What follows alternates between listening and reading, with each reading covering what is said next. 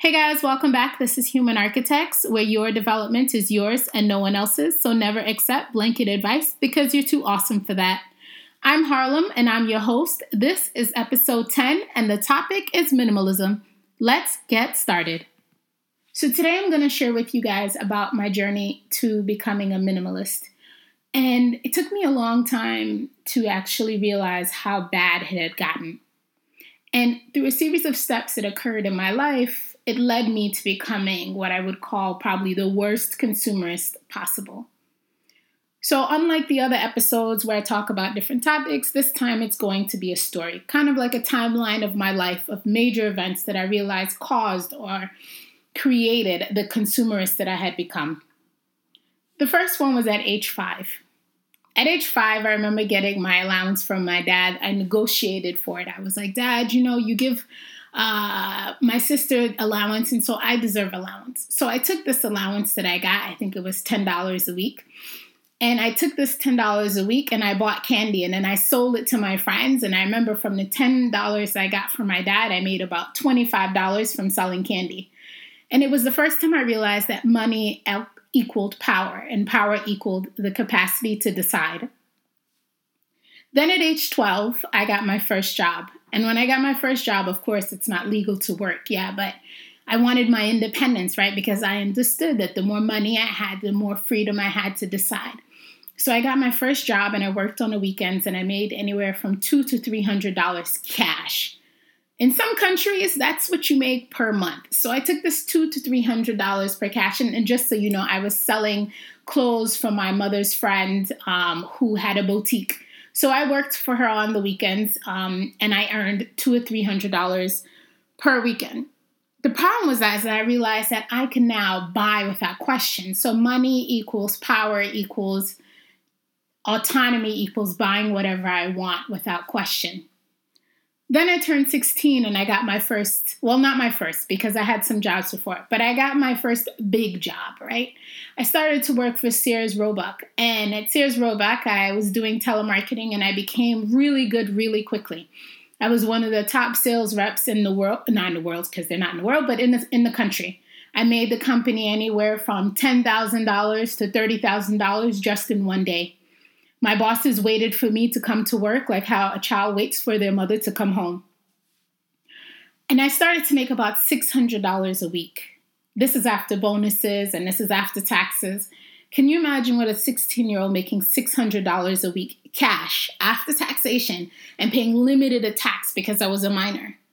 So then I started to understand that money equals power, equals the ability to decide, equals autonomy, equals buy. It was over. I bought everything. I bought everything and anything I wanted. I threw myself lavish parties, rented out clubs, rented out spaces, and I just started to live. If it doesn't make me $1, I'm not doing it. So I switched from this person who did things that I did in my professional life because I wanted to, and I was like, okay, well, the more you do, the more money you earn, the more money you earn, the more stuff you buy, the more autonomy you have, right? And this autonomy leads you to buy more stuff. So then at age 18, I got another job. I started to work at Applebee's, and I was a waitress, and I was a really good waitress. And I started to make, and I know some of you will not believe this, but I started to make anywhere from $1,000 to $2,000 a week. And I think the biggest tip I've ever gotten was about $200. And I know you're wondering, who would give you $200 a tip at Applebee's? Well, when you have charm and you have grace and you get people really, really drunk while they're on their visit, it happens, right? So once I started to make this money at age 18, I created another monster. I bought everything. I bought cars. I remember my very first car was a Nissan? I can't remember the name of it because I bought many cars. So I've bought in my life maybe about 10 cars. So I bought cars, I bought clothes, I bought accessories, I bought everything I could possibly buy because money equaled freedom. Or no, money equaled power, power equaled autonomy, and then autonomy equaled buy. And that to me equaled satisfaction. So at 18, I was like, okay, so I buy what I want and I get this instant gratification and that's great. So I bought whatever I wanted. So at the end of the summer of this lavish $1,000 or $2,000 that I was making at Applebee's, it was time for me to leave to go to college. And because I had already become a consumerist and I'd already began to buy things based on instant gratification, I packed my father's minivan with as much stuff as I could possibly take. I was moving to a dorm room where they had told me, you can't have a microwave, you can't have cooking utensils, you can't have a TV. And to me, authority, I was like, what? What do you mean I can't have that? I can buy it. I don't ask my parents what I can have, so I'm not going to listen to you about what I can have. I'm going to buy it because money equals power. Power equals the ability to buy, and that equals autonomy. So I bought what I wanted. I bought a big TV. I bought a microwave. I bought enough kitchen equipment to make Martha Stewart question herself. And I moved all of that into my small room. Still, I didn't realize at that moment that I had been a prisoner to my possessions, that I had become a consumerist. At age 21, I decided to buy myself a truck. I bought myself, a Chevy Blazer? Yes, I bought myself a Chevy Blazer, limited edition Chevy Blazer with heated seats, leather decked out, and a system that made the neighborhood rock. I paid cash for it because I'd realized that if I earn more money, then I have money to buy what I want and I can buy anything. So now my desires went from clothes and material possessions to big possessions, things that people could see. So I bought my first, not my first, was probably my third or second car, but now I own a truck. So at 21, I bought this truck, but it wasn't satisfying for me. It wasn't enough. So age 25 came. I sold the truck. I bought a new car. I bought myself a Nissan Altima. Nissan Maxima. I can't even remember. That's how important it was. So I bought a Nissan Maxima, limited edition, all leather seats, of course, with all the trimmings. And I look today to see the value of that car. I think my car probably was worth about $20,000 or $25,000, but today it's worth about $40,000. And I think the thing about that was I was like, I can pay cash, so it doesn't matter. It doesn't matter how much I'm spending because I'm spending it in cash. So every purchase I made in my life, I made in cash because I understood that the more that I work myself, the more money that I get and the more freedom that I have. So age 25, I fall in love with a wonderful person and we decide to get an apartment. I buy everything that I could possibly buy because it was money equals autonomy, power, and I want everything that I can have. I want to show this person that's in my life that I can have everything. We even bought motorcycles. I remember buying motorcycles, and at 25, I could not even ride a bike. And I was like, it doesn't matter if I can ride a bike. I want a motorcycle, so I will buy a motorcycle. Matter of fact, I'll take two. So I bought my boyfriend a motorcycle, and I bought myself a motorcycle, convincing myself that I needed this. This was going to make me look and feel better.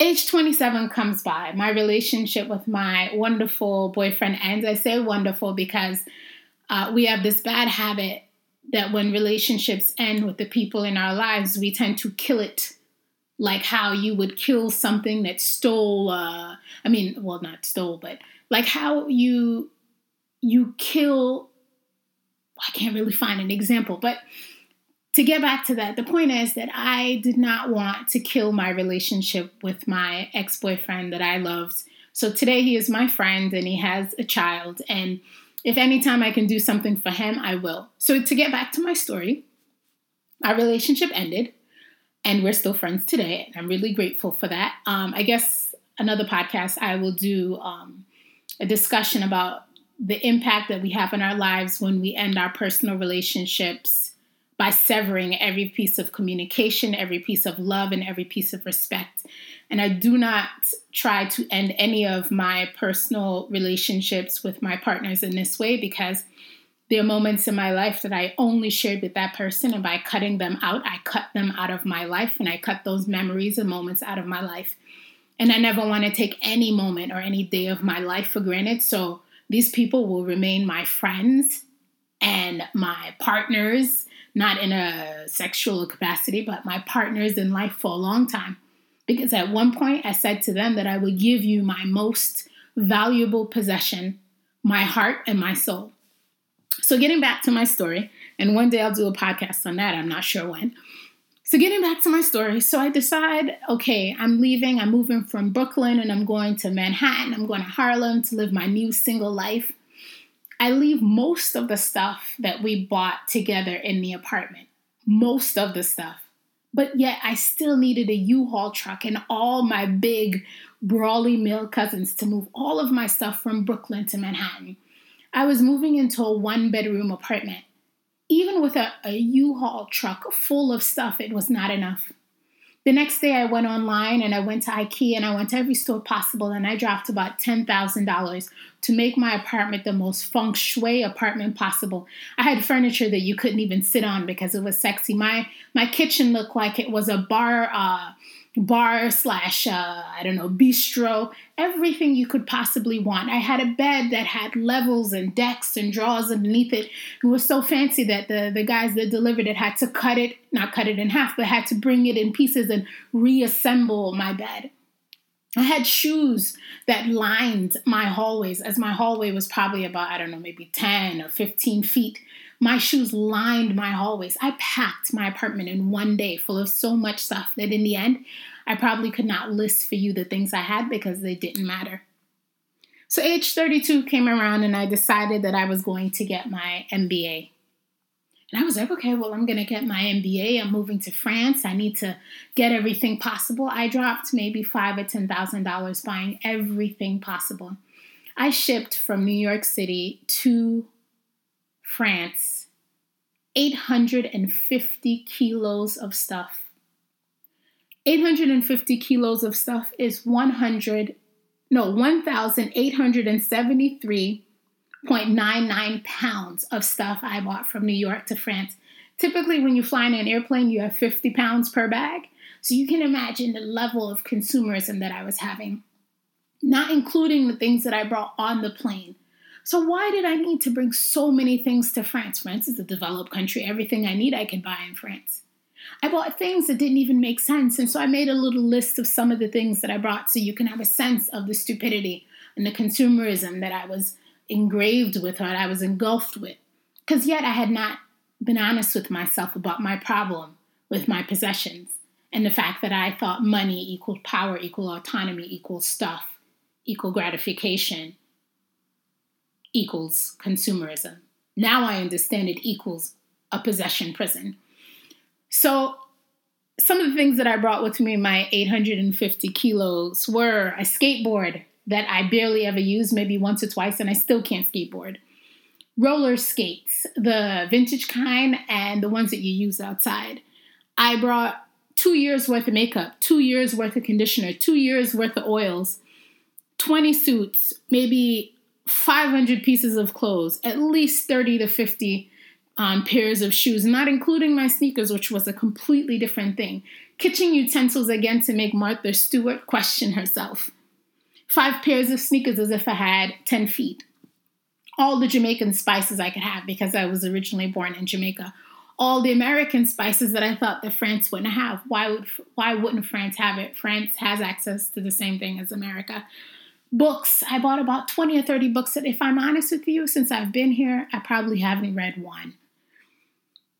I bought aerobic equipment. So I was like, I'm going to come to France and I want to have my own custom-made gym. I bought a stepper. I bought yoga mats, Pilates mats. I bought yoga balls, stretching balls. I bought weights. Who brings weights to another country? I did. And I was sure it was correct. My mother and my sister watched me pack and they said to themselves, what are you doing? Where are you going? Why are you taking all this stuff? And if you don't, the worst part about it was even with all these things that I had packed and I had brought to France, I had still managed to fill my mother's basement to capacity with my stuff that I had not yet let go. This is beyond the fact that I had sold so much stuff over the summer. And though I've made some friends in selling the stuff that I've sold, they weren't necessary in my life. So age 33 comes around and I decide to move into another apartment in France. It takes 4 or 5 trips in one car in order for me and 4 of my friends to move my stuff. So then again, I moved again into another apartment, another 4 or 5 trips, lugging I don't know how many kilos of stuff. This led me to understand a couple of things. One, I was creating burdens on my relationships. Because every time I needed to move, I needed to ask my friends to come to spend their time and wastedly move my possessions from one place to another. I was beginning to be stressed by my own possessions. When I decided to pick up my bags and go someplace else, I had to plan, arrange, orchestrate, create. While I'd watched some of my friends that were minimalist by nature, they would say, yeah, I'm moving and I'm leaving. They would just throw all their stuff in one suitcase and walk away, one light suitcase. They were never any less happy or more happy than me. They were just content. But again, money equals power, equals autonomy, equals more stuff, which equals instant gratification, which I now understand equals a prison. The other impacts that were happening in my life was that I had now taken my mom's house and turned it into my own personal storage cabin. So can you imagine that my mom paid for a house? She paid every month, every year for a house for 20 or 30 years, but her daughter had turned it into a small storage capacity that said, this is where Harlan Williams stores all of her stuff. How dare I take my mom's personal space and create her my own? I guess make her the warden and the guard of my possession prison. She could not use her basement. She could not do the things she wanted to do because my stuff needed a place to stay. Everything that I had bought, I had sold them. I could not remember them. So there was no point in having them. Another problem that came along was the judgment of others. My whole life, I spent time explaining to people why I had bought my stuff. Well, Harlan, you have so much stuff. Why do you have so much stuff? And yeah, of course, I don't have to explain this to anyone because I was paying cash. And if I'm paying cash for it, it's my business. I'm not borrowing it from you. And even if you're paying credit for it, you're not borrowing it from someone else. But I was paying cash for it. And I still realized that I had to constantly explain to people because I had so much stuff that it made other people uncomfortable. The final impact is I don't know how much money I've spent on these stuff, but I'm sure it's over hundreds and hundreds of thousands of dollars if I include my cars, if I include my apartments. I remember paying my apartment just because I thought money equaled power, paying my rent. When I moved to Manhattan, I paid my rent 1 year in advance because I had no sense of money. I was like, okay, well, I earn it and I use it how I want, and money equals power. And in that situation, it did equal a little bit of power because they lowered my rent, but still, I was not really being honest with myself. So in October of 2016, I started to really think about what this meant. After making one final move and needing 4 or 5 trips, I started to realize that I was not any happier with the stuff that I had, and that I still did not own the things that I needed that would add intentional value to my life. And this process was really interesting because it was the first time I started to let go. Of course, every year I gave to charity, but as I gave to charity, I bought new stuff. So I gave and I bought and I gave and I bought and I gave and I bought. And I started to look back and say, okay, do you even know what you own?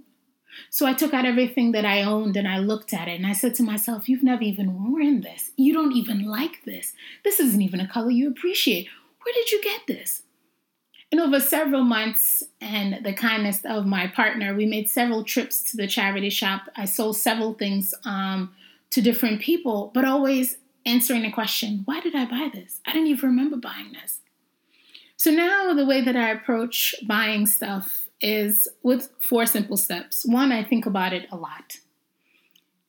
If I decide I need something, I think about it for about 30 days before I even consider the fact that I should buy it. And what I mean by that is in passing thoughts. Like, yeah, you really do need that. Okay. Yeah, you really do need that. Okay. Then I go to my wife, which is Amazon.com, and I drop some things in the cart and I let it sit for another 30 days. And I think about it again. Do you really need that? Do you really need that? I'm not sure. I'm not sure. Finally, if I go and I purchase it, I really have to know that I'm going to use this thing like every day or consciously. And if I buy one thing, I have to let something go. So that's my new rule. If one thing comes in, one thing goes out. And funny enough, every time I try to avoid that rule, if I do try, my partner's always like, remember, one thing in, one thing out. So today, my journey to minimalism is not over for sure. I still have a lot more to learn and to grow because some of my possessions that I already own, I don't want to give them away because I feel like it's a waste.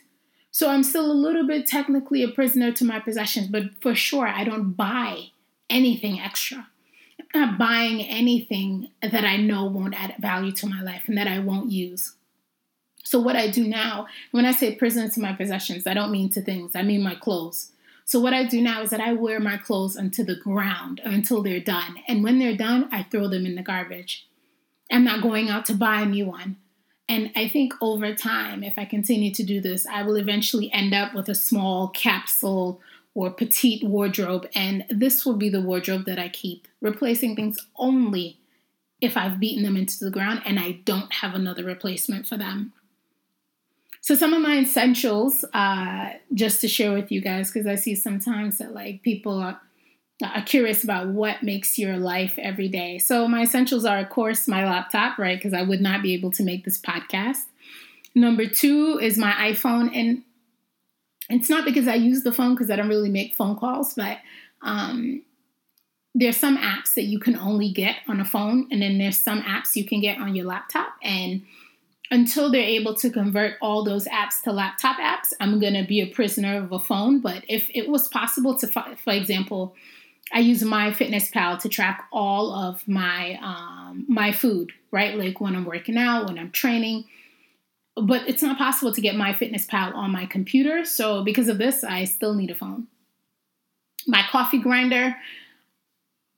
If you've never grinded your own coffee and you still buy that stuff in the powder, I would suggest you stop. You go on Amazon, you buy a coffee grinder for about $10. And the manual one, because the electric one kind of like wastes electricity and it's kind of an experience to grind your own coffee. And you will never go back to that powdered stuff that you buy in the supermarket. A blender, because I love to juice. I think I explained this to you guys in one episode before, that juicing is a great way to get in all the vegetables that you don't want to eat. And also a good way to fill your body with fiber. The other thing is that I always keep a pair of running sneakers and really, really bright colors like orange or pink or something like this because I think it's attractive and because I only wear 4 colors, which I think I explained before. And the color that I wear the most is black because I feel sexy and attractive. So nothing nicer than a full black outfit with some orange sneakers. And maybe my parents would say that's also because I'm Jamaican. Who knows? I keep a yoga ball because every day I do about 2,000 to 3,000 crunches a day on my yoga ball. So it's really important. And it's also how I sit. So I use my yoga ball, my peanut ball, for sitting because it engages your core, to think, to relax. So I keep this with me. Always, like I keep like 2 weights, maybe about 5 pounds each. A towel set that's all black because I don't want to worry about anything with colors. And some other electronics, of course, like a selfie stick. Beyond these things, the only other things that I own are my clothes. And of course, food because I have to eat. So what I would say is that, like, I see sometimes people post these things about minimalism and they try to make it seem like it's a one-day strategy and that you can do it in one day, but it is a continuous journey and it is a continuous struggle and it is a continuous reprogramming of yourself. And what I mean by reprogramming is you have to kill the habits that you have grown to identify with yourself. You have to kill the habits that you defended at one point in your life as the right thing to do. You have to stop and to really think about what you're doing and what the cost is in the end and how much money you're wasting. So that's pretty much it, my journey to minimalism. And every day it's a struggle. And I continue to move and press forward. And if anytime any of you are struggling with your own decisions about minimalism and you want to ask me a question or send me an email or share your ideas, I'm more than happy to receive your email. You can email me at humanarchitects@outlook.com, or you can call me and leave a voicemail at +415 993 0559. And I'm really happy to engage with you about any subject about minimalism or about your life or health and fitness. So to wrap up today, I'm going to give you guys some tips. Tip number 1 is a travel tip because my travel podcast seemed to be really popular and people liked it. So I don't know if any of you guys have been to South America or if you'll go to Africa, but if you go to South America or to Africa, the best way to travel once you land in a plane, you pick a country or place, is by bus. When you travel in Africa by bus, it's the cheapest way. For example, I went from Kenya to Tanzania for $8 when my flight was originally $189. If you want to travel in South America, it's the same. However, the cost of the bus will not be so cheap because South America is much more expensive. And in many countries, they use the dollar or the equivalent price of the dollar. But if you take the bus in South America, it's really cool because they have first-class bus service. So typically you get about 5 meals. You have a waitress. You get served wine and rum. You get served hot food like chicken and rice or, beef and potatoes. Or if you are a vegetarian like me, vegetables and potatoes. And the other tip is about green coffee. So normally when you buy green coffee, it's an extract and it's a pill that you take. So luckily in France, I found green coffee beans, and last week I brewed them, I infused them, and so the process to make green coffee is really different. You have to, because you can't grind it in a regular grinder, well, not in my little grinder, so you have to boil the water, you put the coffee beans in, you have to let it infuse for 24 hours before you can actually drink it, and the taste is really bitter, it's similar to coffee, but it's supposed to help you digest, it's supposed to help your immune system. I don't really see the benefits, so my tip is don't buy green coffee extract because I can't really see the benefit in it. And normally with myself and with my body, because I'm so in touch with it, if I put something in it, I can see the result and I can tell you what that is. With green coffee, I don't really see a result. So my tip for you is don't buy green coffee, the extract, or the bean. Just drink regular coffee, which I love. So that's pretty much it. This is episode 10. I hope that my story about my journey to minimalization helped you out. If you want to connect with me, you can check out the Facebook group, and it's Human Architects, Real Human Architects. You can check out the blog, which is realhumanarchitects.com. You can email me at humanarchitects@outlook.com. You can leave me a voicemail at +415 993 0559. Wow, I'm getting so impressed with how I can remember that number. I've just joined Pinterest, but I haven't taken the time yet to set it up. And I've joined also Google Plus and Twitter. So I will work on doing these things because I think, as you guys know, I do the blog and the podcast on the weekend because it's a way to share my passion and my life with you guys on my personal time. And finally, remember that your development is yours and no one else's. And awesome people shouldn't be given blanket advice. Blanket advice shouldn't be given to anyone in general. But you're awesome. Have an awesome Sunday. I'm Harlem, your host, and this was Human Architects, episode number 10. Bye-bye.